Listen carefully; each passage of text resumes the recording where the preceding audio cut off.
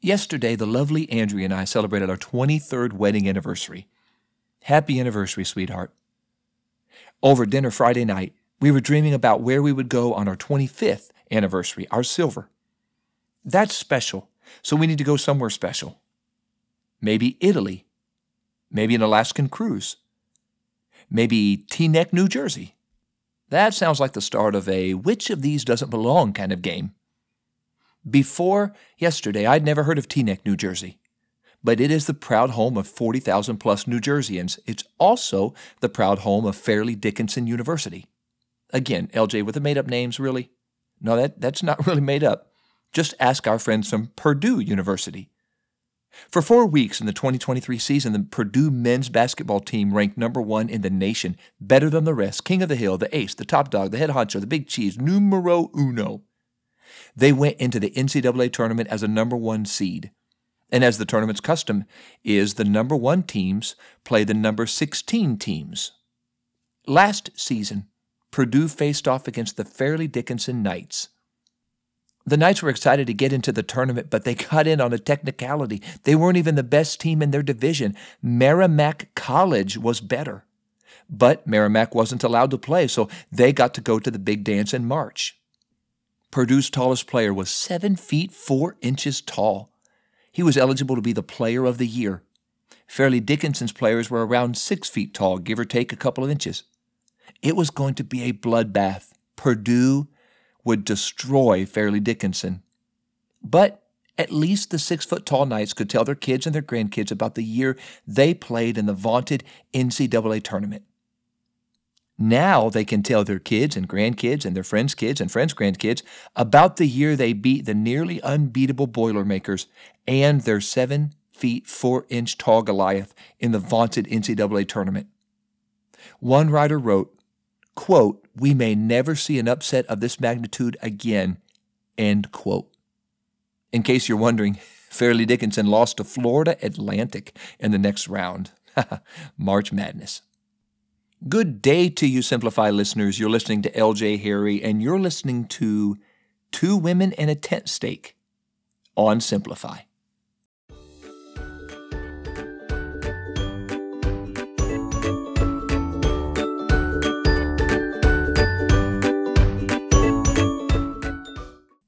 It's going to be a bloodbath. We might say the same about the face-off found in Judges chapter 4. Israel, still fairly new neighbors in the Promised Land, faced off against General Sisera and his savage soldiers. Poor Israel. Israel had won plenty of battles, but they hadn't faced an army that could boast nearly 1,000 chariots of iron. Israel didn't stand a chance. Until they did. Not long after Israel moved to their new permanent home in Canaan, God raised up leaders in Israel called judges. Now don't think black robes and gavels.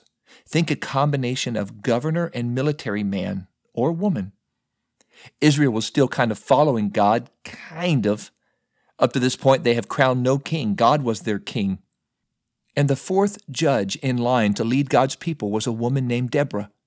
She led, she prophesied. She was one judge who held court and gave godly counsel to people who didn't know what to do. Deborah was always in first place for Woman of the Year on the cover of Israel's annual magazine.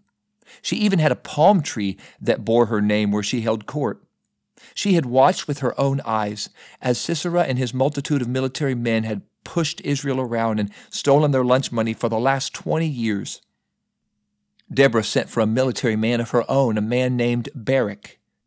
When he arrived to talk to Deborah under her own personal palm tree, she spoke with fire in her voice. "This is what the Lord, the God of Israel, commands you. Call out 10,000 warriors from the tribes of Naphtali and Zebulun at Mount Tabor, and I will call out Sisera, commander of Jabin's army, along with his chariots of iron and his too many to count savages. And I, the Lord, will defeat them. You just have to marshal your men and march." Barak stood stunned. He was tired of Sisera too, but he didn't want to poke the bear. Who wants to intentionally draw the ire and fire of the most powerful general in the known world? The man who has been ruthlessly, relentlessly oppressing Israel for the last 20 years. Barak thought for a moment, then he answered, "Okay, I'll go, but you have to come with me." Deborah might have been a little surprised, but she agreed to go. But she told Barak, "A woman will get the glory for this win. It won't be you. It will be a woman." And Barak seemed okay with that.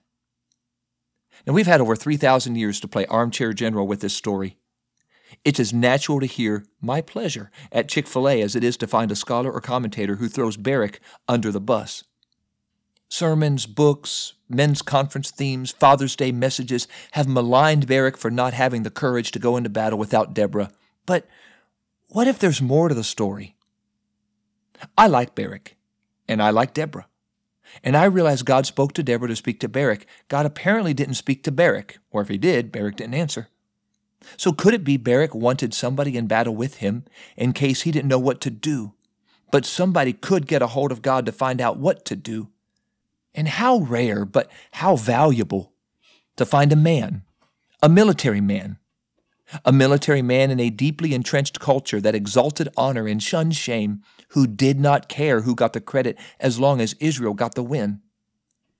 Ask around to those 10,000 warriors from 2 tribes in Israel if they cared who got the credit just as long as they went home to their wives and littles after the war. They probably would not care.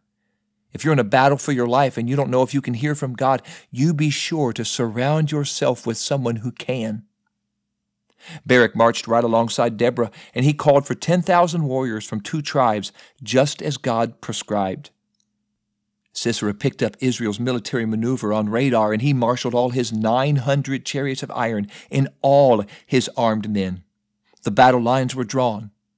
It was an inexperienced General Barak leading 10,000 with outdated weapons against a grizzled, ruthless veteran, General Sisera, leading a lot more than 10,000 with chariots of iron.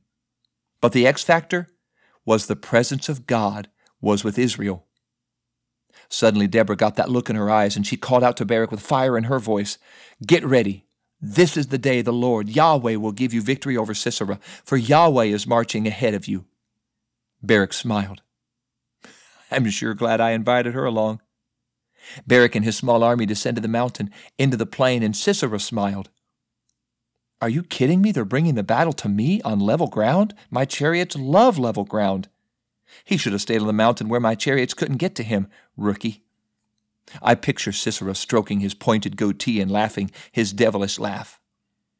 As Sisera and his men drove their chariots toward Barak and his men, God had a little fun.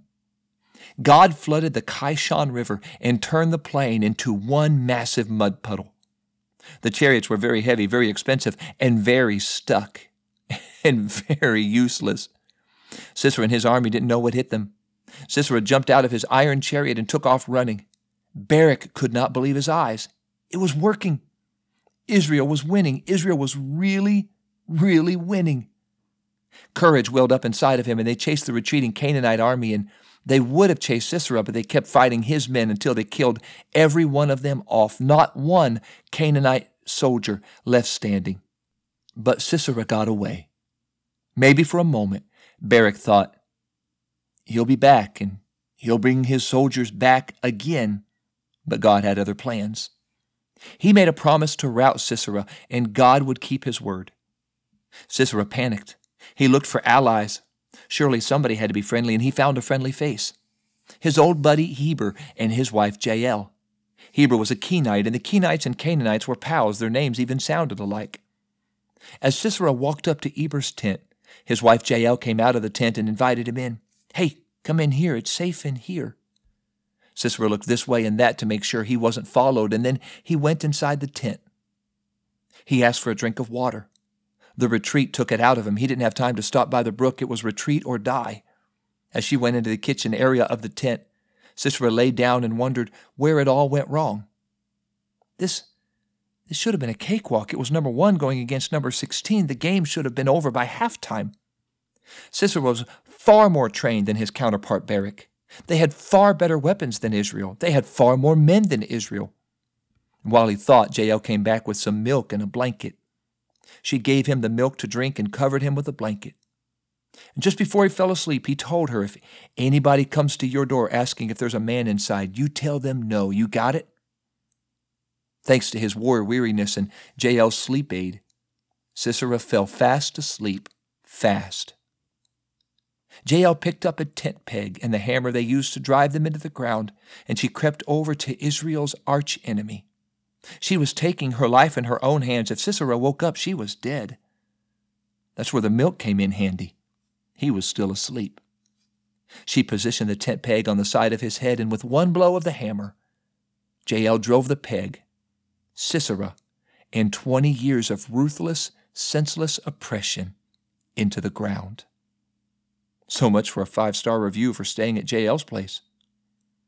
Moments later, Barak came running by looking for Sisera, and Jael came out of her tent and directed Barak to Sisera's body.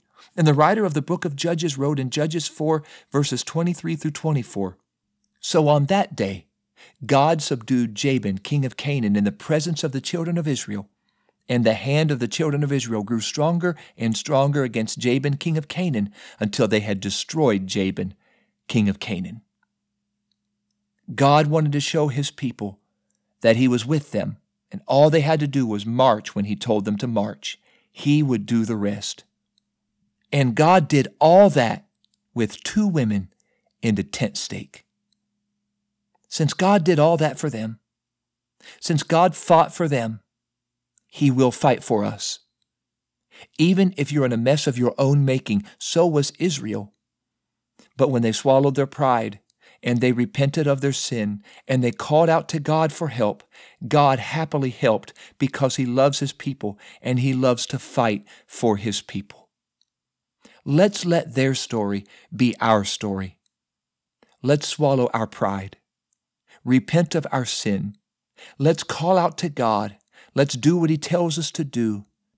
And just like he did for Israel, let's watch him fight for us. I want to pray today that the Lord would help you, whatever battle you're fighting. Pray that the Lord would help you to look to him, ask him to help fight your battle. No matter what you have or don't have, it really isn't up to us. It is up to God, and all we need to do is march when he tells us to march, do what he tells us to do, put our trust in him. Lord God, I thank you for this story. I thank you for what it teaches. Thank you, God, for the principles we learn in this story. I do pray, help us to follow after you. Whatever you're telling us to do, Jesus, we will follow. Wherever you lead us, we will follow. Whatever you tell us to do, we will do it. I pray today, God, help us to have the same kind of faith that Deborah had in you, and Barak had in you, and Jael had in you. Help us, Lord, whatever battle we're fighting, to look to you, to trust you, and to do what you tell us. And I know you will fight for us. You love us just like you love Israel. I thank you for what you're going to do for us. Give us faith. Give us confidence in the name of Jesus. Amen. Thanks, Simplify listeners. Be sure to subscribe, follow, like, share, and let others know about this podcast. Let others know about this episode. If you know somebody fighting a battle right now for their faith or for their life, would you share this episode with them and tell them what God wants to do for them? He already did it for Israel. He wants to do it for us. Also, head over to PentecostalPublishing.com. You can pick up the book Simplify that launched this podcast. You can pick up the book 10 Words, a practical look at the 10 Commandments. And I already have in my hands the author copies of Blessed Are, a practical look at the Beatitudes. You can pick that up pretty soon at PentecostalPublishing.com. And if you use promo code SIMPLIFY, you can get that for 10% off your entire order, whether you order little, you order a lot. If you use it for the first time, promo code SIMPLIFY, you can get 10% off your entire order at PentecostalPublishing.com. Some pretty exciting things are coming up this week. The Formed Conference, training teachers in the local church. If you teach children, youth, or adults in the local church, you need to register for Formed. It's a virtual conference, all online. You don't have to leave the comfort of your church campus or living room if you're registered as an individual. You can watch Formed all online, 17 experienced, effective teachers sharing practical tips on how to teach children, youth, and adults. All that information and registration is available at formed.upci.org. It will air August 12th at 9 a.m. Central, and you can register now and watch up to 6 months later. So if you need to register now, schedule now, and watch later, you can do that up to 6 months later. Next week, we continue our walk through this book of Judges, and I want to share with you a devotion called Torches, Trumpets, and Pitchers. Oh my! I'm looking forward to sharing that with you next week, and always look forward to walking closer with Jesus as we walk through Simplify.